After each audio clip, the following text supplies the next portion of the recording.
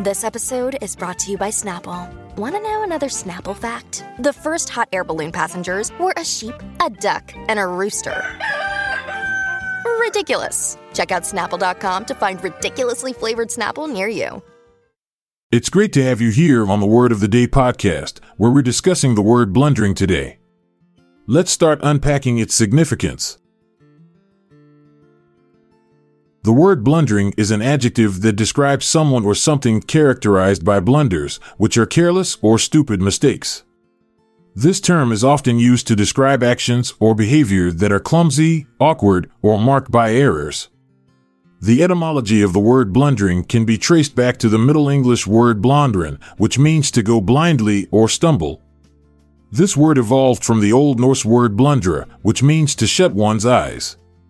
Over time, the meaning of the word shifted to refer to making mistakes or errors due to carelessness or lack of attention. Synonyms for blundering include clumsy, inept, bumbling, awkward, and error-prone. These words all convey the idea of making mistakes or errors in a careless or foolish manner. Antonyms for blundering include careful, precise, skillful, adept, and competent, which describe actions or behavior that are done with care and accuracy. An example of using the word blundering in a sentence could be, the blundering waiter spilled soup on the customer's lap, causing a scene in the restaurant. This sentence illustrates the idea of someone making a careless mistake that leads to an embarrassing or awkward situation. To summarize, here's a sentence that uses the word blundering in context.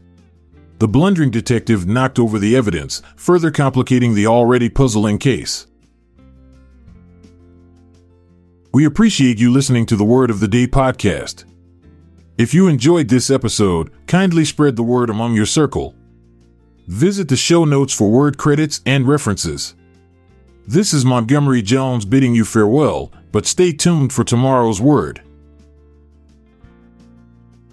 This podcast is produced by Classic Studios.